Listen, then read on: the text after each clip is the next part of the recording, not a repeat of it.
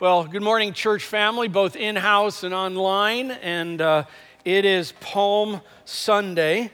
And I have this, every Palm Sunday, I have this mix of emotions with Palm Sunday. Why is that? Well, because one, Palm Sunday is super cool. I mean, when you think about it, I think at the time Jerusalem probably has a couple million people in and around Jerusalem coming together for the Passover time. I think there are probably a good 100,000 people on the entry as Jesus comes in on a donkey, and we kind of think that's kind of silly. But in that day, entering a city on a donkey was a king returning from victory. And so he's coming into the city on a donkey. People are throwing their coats. They're throwing palm branches down in it. And in it, they're declaring, Hosanna, the son of David. That's interesting. The son of David. And they are calling out to him and declaring him as the one who has come and shouting out. And what an exciting day that must have been. Boom, yah. And then less than a week later, there he is, dead on a cross right on the outskirts of Jerusalem. Like, whoa. And then 3 days later, he rises from the dead. Whee! And so Palm Sunday, maybe I should say it this way, it is this entering point for the one to come to stand in the gap. We're going to see some of that, I think, in our text today here in just a minute. If you would, please open your Bibles to 1 Samuel chapter 23. 1 Samuel chapter 23. In my Bible, it's page 245. I think in the Bibles in the seats, it's page 230. But turn their Bibles open. At this point in time, we've been studying from chapter 15. We're now into chapter 23, and we've been studying and learning about what God's been at work doing. And we've been learning David's been on the run. Saul's been chasing him down. And really, if you read through the rest of 1 Samuel, you're like, man, are you going to preach like the same thing every Sunday? Like Saul's chasing him and David's running? That could kind of summarize up in many ways what the rest of the book is about. But there are things that are taking place. There are really important things that are happening with what's going on. And today's going to be one of these days that I'm really kind of going to pull out of the events of the narrative because just as I spent time with this text this week, there's some things that are going on in this text that I'll just say for me were really important. And it's kind of like this. I want this story as our story. I want what I'm, Lord willing, going to bring out of, not so much the events, but what's happening in this with David and the Lord and David and his men and Jonathan, just what's going on there. I'm like, that story, that's the thing I want in my life going on. I want it looking like that. And so Lord willing, I'm going to try and take you there with that. Well, David's on the run, and he's kind of been running around these places that you're like, no, that's not vacation land. In fact, here's a picture on the screen of what the terrain looked like in the area where we're going to be at. Now, you may think, boy, having a house with that view and like some really nice restaurants and a Walmart and some stuff down the road, that would be awesome. Hey, know this, you don't have a house and there is no restaurants, there's no Walmart. I mean, you're living in this context. And it's been some decade of time that David's been on this run. And one of the amazing things about it all, at what point in time do you end up getting to where you just start getting bitter at God about, I'm tired of this. I'm tired of living in the desert on the run where everything's dead around me. And like, God, you told me I'm supposed to be king. Can we just get there? Can we just get there? And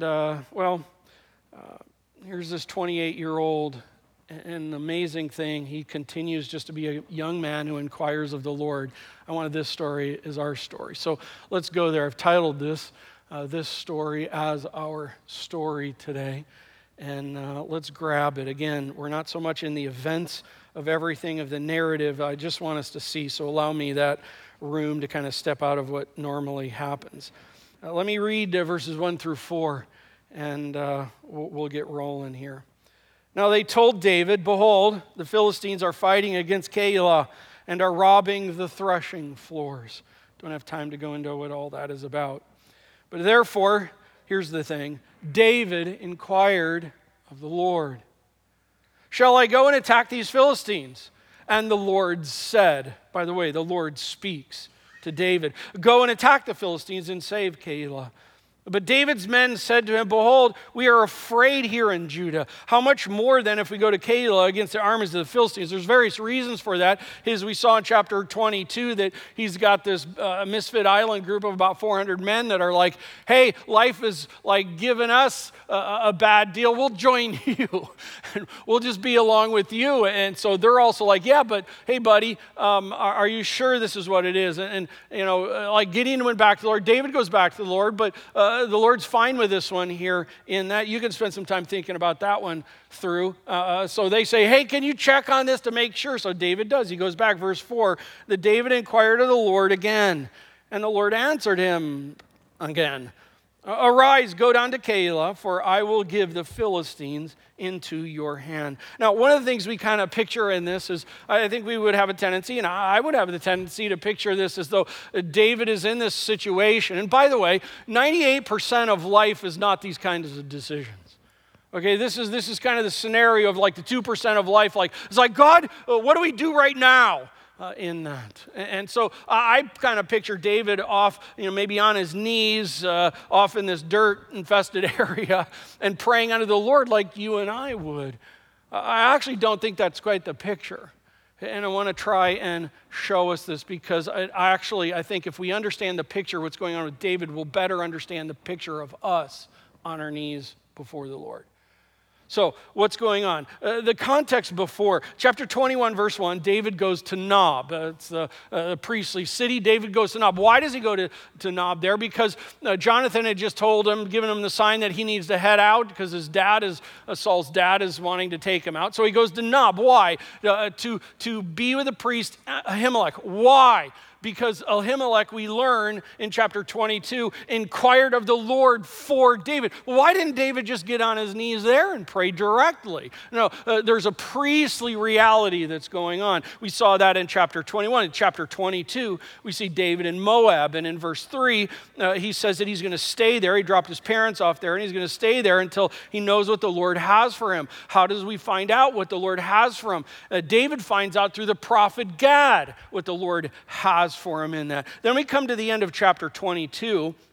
And in verse 20, I remember this last week, Doeg the Edomite, Saul has him go and just mass murder the 85 priests, as well as the city of Nob, the priestly city, and in all of that, just catastrophe. The text tells us, verse 20, but one of the sons of Ahimelech, the son of Ahituv, named Abiathar, escaped. And David said to him, and he goes to David, and David said, stay with me, keep that, and I will keep you in safekeeping. So David, Abiathar, the one remaining priest, comes to David, and then we find in the text, verses 1 through 3, David is inquiring of the Lord. Now, the following text, context, let me read verses 6 through 12, will add to this idea. The events aren't as important as what's happening here in the inquiring of the Lord. Verse 6.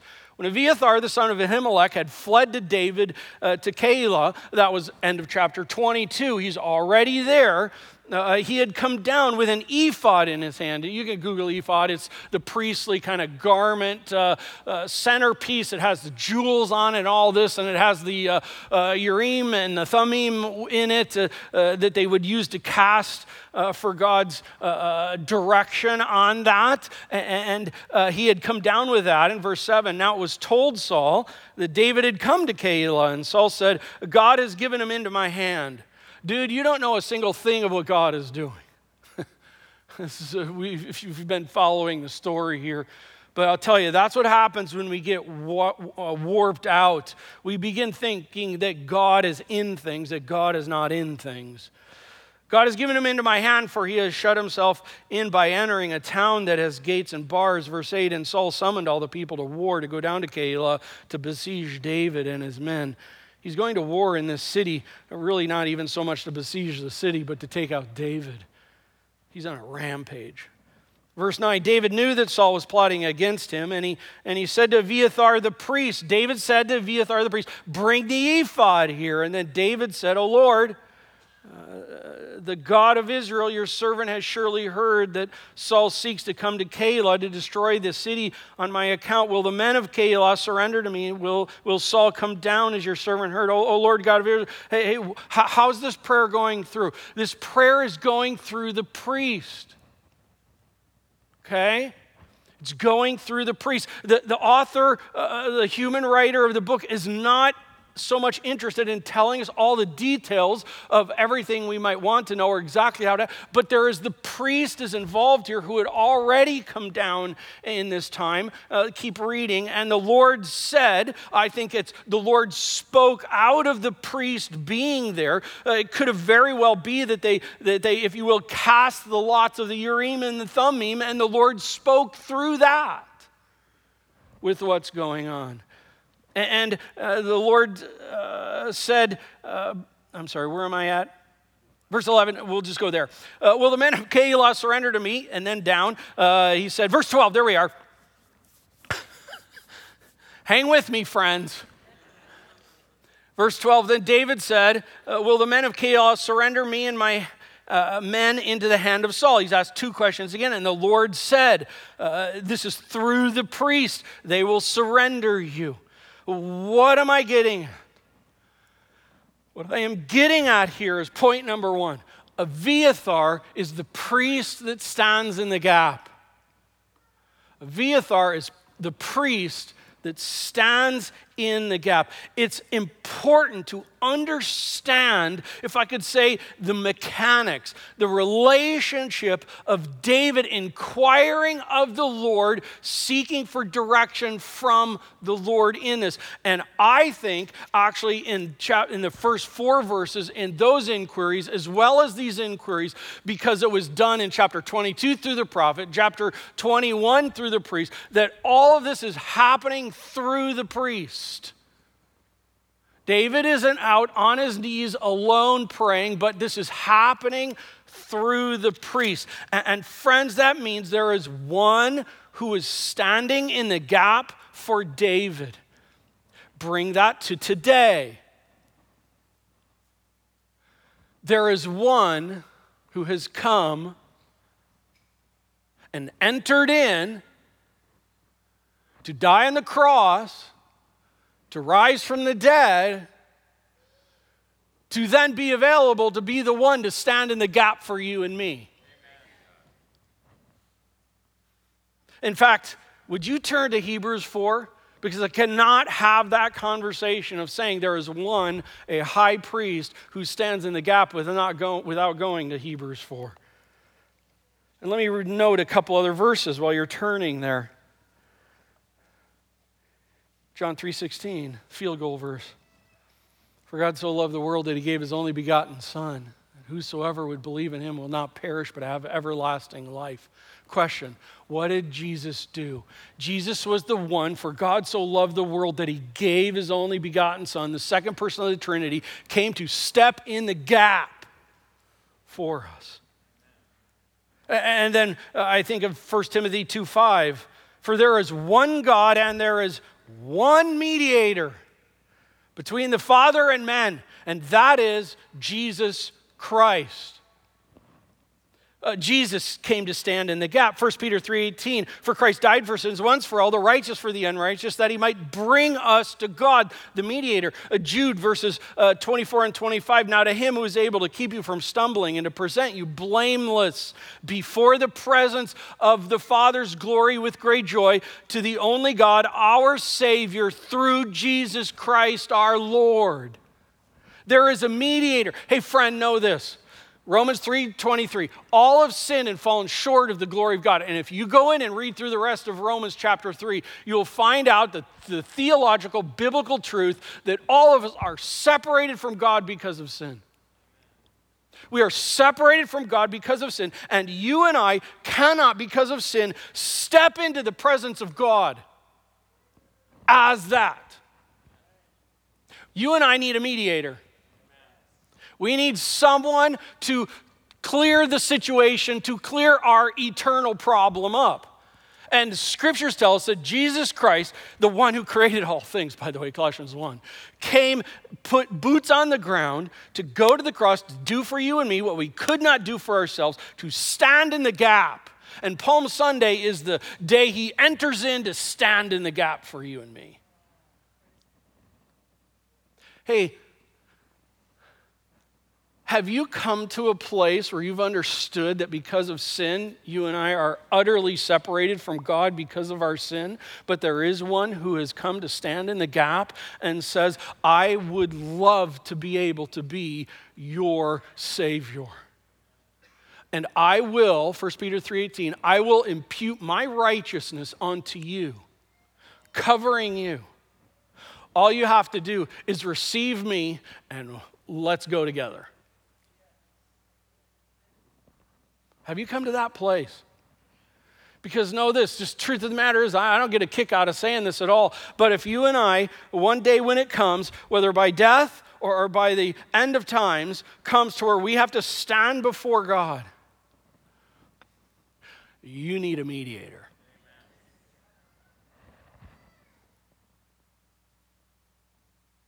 And this time of the year, Palm Sunday, Good Friday, Easter, boom. Mediator has come and is available. And Hebrews 4, look at this. Verse 14. Since then, we have a great high priest who has passed through the heavens, Jesus, the Son of God. Let us hold fast our confession, for we do not have a high priest who is unable to sympathize with our weaknesses, but one who in every respect has been tempted as we are, yet without sin. By the way, that is so cool, because the one who died on the cross and is available to be your Savior, if you've come to Christ, if you've received him as your Christ, confessed and repented of your sin and received Christ and turned around walking with him, know this, you don't only have a Savior and a mediator who imputes his righteousness on you, you have a mediator and a Savior who gets you. And so when you and I go like, oh man, no one understands my struggle with sin, he's like, I do. That's what the text says. Tempted in every way as we are. Man, that's encouraging. Because he's like, I get it, bro. I get it, girl. But without sin, verse 16, let us then with confidence draw near to the throne of grace, that we may receive mercy, find grace to help in the time of need. Hey, David was in a time of need. And he had, I think what's going on all the way from chapter 21, chapter 22, building into chapter 23, there is this priestly mediator that stands in the gap. And that is the whole reality of post-Christ and the cross and the empty tomb, the reality for us, friends. Hey, guys, I'm just going to say it this way. We have it better. And so often we feel like, oh man, I ain't got nothing. You know, it's like, friend, the throne is available. Why don't we run there more?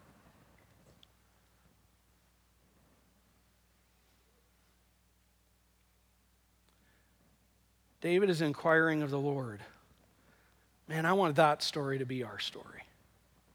I want this story to be my story and your story. People doing that. And by the way, out of that, we ask, well, how does God then speak to us today?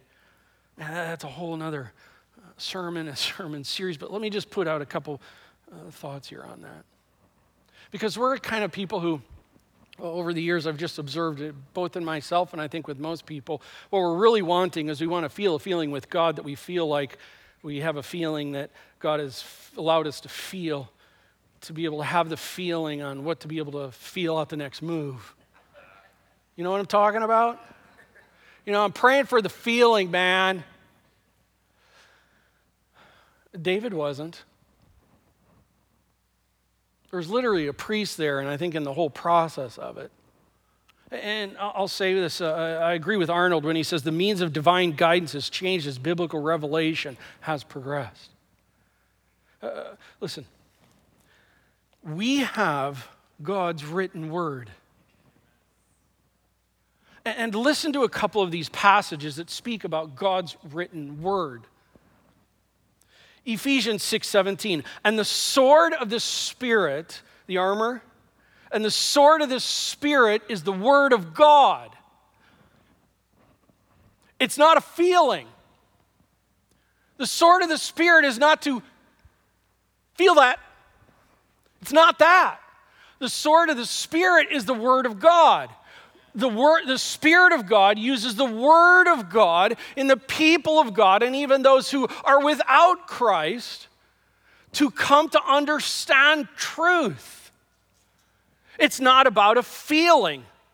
If the Word of God is good enough for the Spirit of God, I don't know, kind of makes sense to me that it should be good enough for us. Well, let me add a couple more. 2 Timothy 3:16, 17. All scripture is God-breathed, is profitable for teaching, for correcting, for rebuking, for training in righteousness. That the man of God, that the woman of God, that the teen of God may be thoroughly equipped for every good work. Not most of them. Everyone. And then one more, 2 Peter 1:3-4. His divine power has granted us everything we need for life and godliness. Hear me, not just godliness, but life and godliness. I've never heard God speak to me. You won't hear me use that terminology unless I actually hear God speak. Listen, God could do miraculous things and read stories of people in far off places that through dreams and so forth that God has revealed himself. And I believe that God can do that. But the reality is that for us, have the Word of God, the majority of the time, the vast majority of the time, the question is what chapter and what verse comes along with that. Because if it's good enough for the Spirit of God, it's good enough for me. And I think for us. That's why we're to be a people of the book. And the priest Abiathar stands in the gap for David, allowing David to receive direction from the Lord. And I would submit that we have a Savior that allows us to approach the throne of God and with boldness and with confidence that there is grace there, not just not a crushing thing, but there is grace that is there. And in that, God is speaking through the Spirit, through His Word. Friends, we're not looking for a feeling, we're looking for God's Word. And that means we need to be a people of His Word. And that's the big point, much faster from here. The priest who stands in the gap.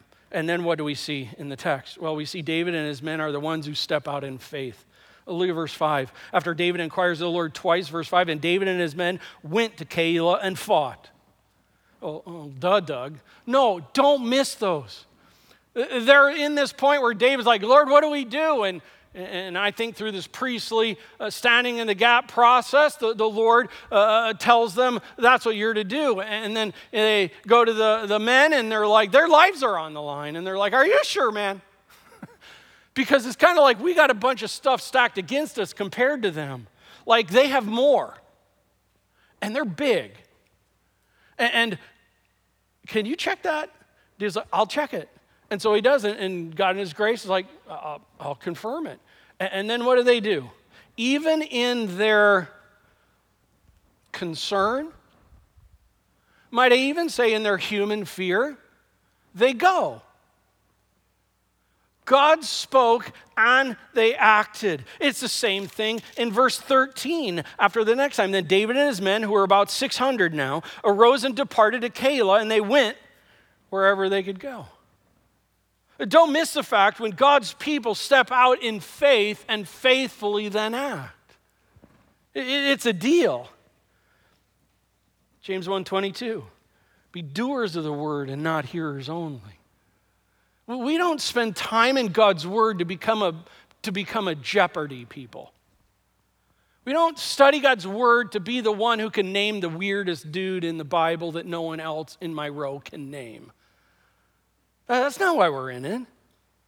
We're in God's word to see God and to learn God and who he is and what we are and what he has and how to live. And then we're to act faithfully on that. Faith is believing the word of God and acting upon it no matter how I feel, knowing that God promises a good result. Oh, and by the way, the result that God promises is my growth in his glory. Doesn't mean that God's going to make my life easy. Man, for those who preach a prosperity gospel, I would love to see them have a conversation with David. It's like, dude, do that. I'm telling you, I went through 10, 12, 13 years of living Hades. There was no prosperity there. I lived in that. No air conditioning. Wandering with my life being chased down. Never lose sight of they stepped out in faith. And then verse 14, Elohim, the God who is sovereign in it all. Verse 14, and David remained in the strongholds in the wilderness, in the hill country of the wilderness of Ziph, and Saul sought him every day. Look at this. But God did not give David into his hand. That's cool. The God who is sovereign in it all. Friends, the Lord is sovereign in the details. In fact, listen to what his word says, Psalm 139. O Lord, you know when I sit and when I rise. You discern my thoughts. You are acquainted with all my ways. Even before a word is even on my tongue, you know it altogether. Whew, that's scary. Where can I go from your presence?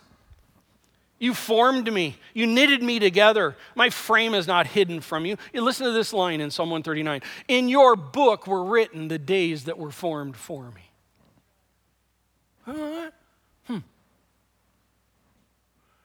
In your book were written the days that were formed for. No. Sit on that one for a while. God is sovereign. Romans 8, 28 and 29. We know that all things work together for the good. We love verse 28. But we forget to go to verse 29 that tells what the good is. Because we like verse 28 because we think it's all going to turn out rosy and creamy and nice and hot chocolate and Dove chocolate.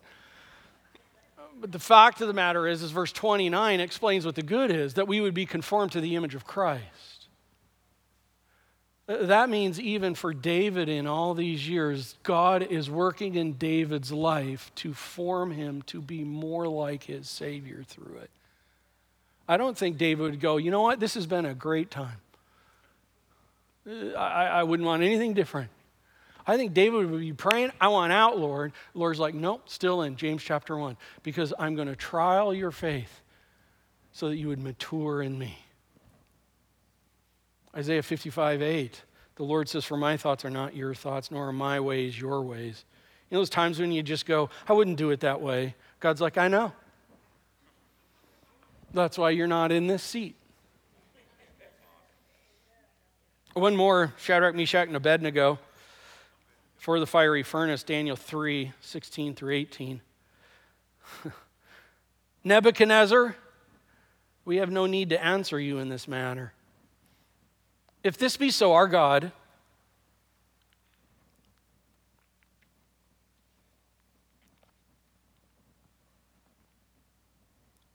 love these dudes.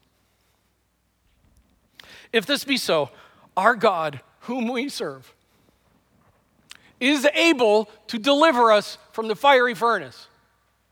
I don't know if I ever would have thought of that. I'm like, if I'm standing in front of a furnace, I'm thinking me, and there, I'm out. I really don't even think I would be thinking me and there and God could do something. But these dudes are. But listen to this. They say, our God who is able to deliver us, but then in the following sentence says, but if not. You realize how key that is? Here are these three young men before this furnace, life on the line. Hey, go ahead, toss us in. Because God is able to spare us out of that. Oh, and by the way, if God's sovereign will is that we don't survive through that here, Lord be praised. Friends, this is a view of the sovereignty of God, and we see it in the text. God didn't give David into their hand. It wasn't because David was awesome, it's because God is awesome. And if we have a small view of God's sovereignty, a small view of God's providence, we will have a small view of God, we will have a small view of his word, and we will have a big fear. Because if we don't believe that God is sovereign, and I'm telling you straight up, I cannot explain all of how that fleshes itself out because there are a whole lot of things that don't make sense to me. Oh yeah, Isaiah 55:8. My thoughts are not your thoughts. My ways are not your ways. But I do know whose thoughts are in charge. And as it all works out, the God over all things will make it all work. And I will never have a moment, you and I will never have a moment where we're like, God, you were a little bit, yeah. That won't be happening. If we don't have a big view of God's sovereignty, we won't have a big view of God, we won't have a big view of his word, and fear will reign. The priest who stands in the gap, the one who steps out in faith, the God who is sovereign in it all. And lastly, Jonathan. Oh, I love this dude. The one who strengthens the hand. Verse 15 through 18. David saw that Saul had come out to seek his life. David was in the wilderness of Ziph at Horish. And Jonathan, probably up in Gibeah, Saul's son, rose and went to David at Horish, and strengthened his hand in God. And he said to him, do not fear, for the hand of Saul my father shall not find you. You shall be king over Israel, and I shall be next to you. Saul my father also knows this. So many things we could talk about that. Verse 18, and the two of them made a covenant before the Lord. David remained in Horish. Jonathan went home. And I usually don't tell the end of stories, but they don't see each other again. The one who strengthens the hand. By the way, do you see in the text, strengthens the hand in God? Two things with this. The one who strengthens the hand. We all need Jonathans. We all need Samwise Gamgees. Question. Are you placing yourself around Jonathans? We are a very independent, separated people, our culture, us Americans. We actually don't do community that well.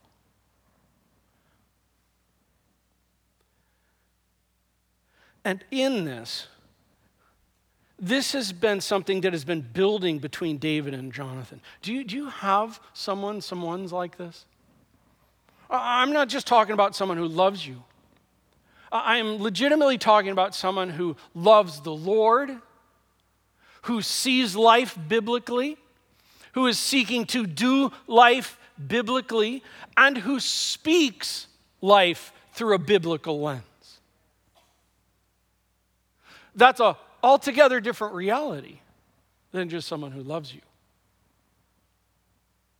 And we're not talking about someone who is just going to strengthen you in you. That's what our world does. You are awesome, man. You think it'll happen. Hey, young ones,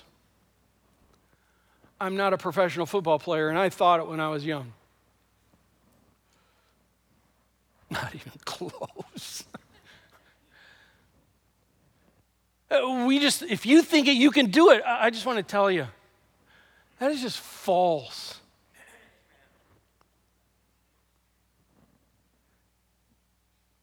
Not to build them in themselves either. Like, trust in me, I got it all together. I am the great wise one. Now listen to what I have to say to you. Not that. and not bringing in worldly philosophy. But do you see it? And he came and he strengthened them in God. He took them to the Lord, and you can spend some time on what he says there, and I'm actually sure it's more than that. But people like that, man, we all need Jonathans like that. Do you place yourself around them? And then secondly on this, we all need to be Jonathans. Note verse 16. I think the big thing that differentiates Jonathan from anyone else is the fact that he strengthens David's hand in God. And notice in verse 16, he rose and went to David. He didn't wait for David to give him a call or send him a text or an email. He went to David. And by the way, in Gibeah was a lot nicer place than Ziph. So he's leaving comfort to go to uncomfort to comfort his Frodo. That's what Sams do. That's what Jonathans do.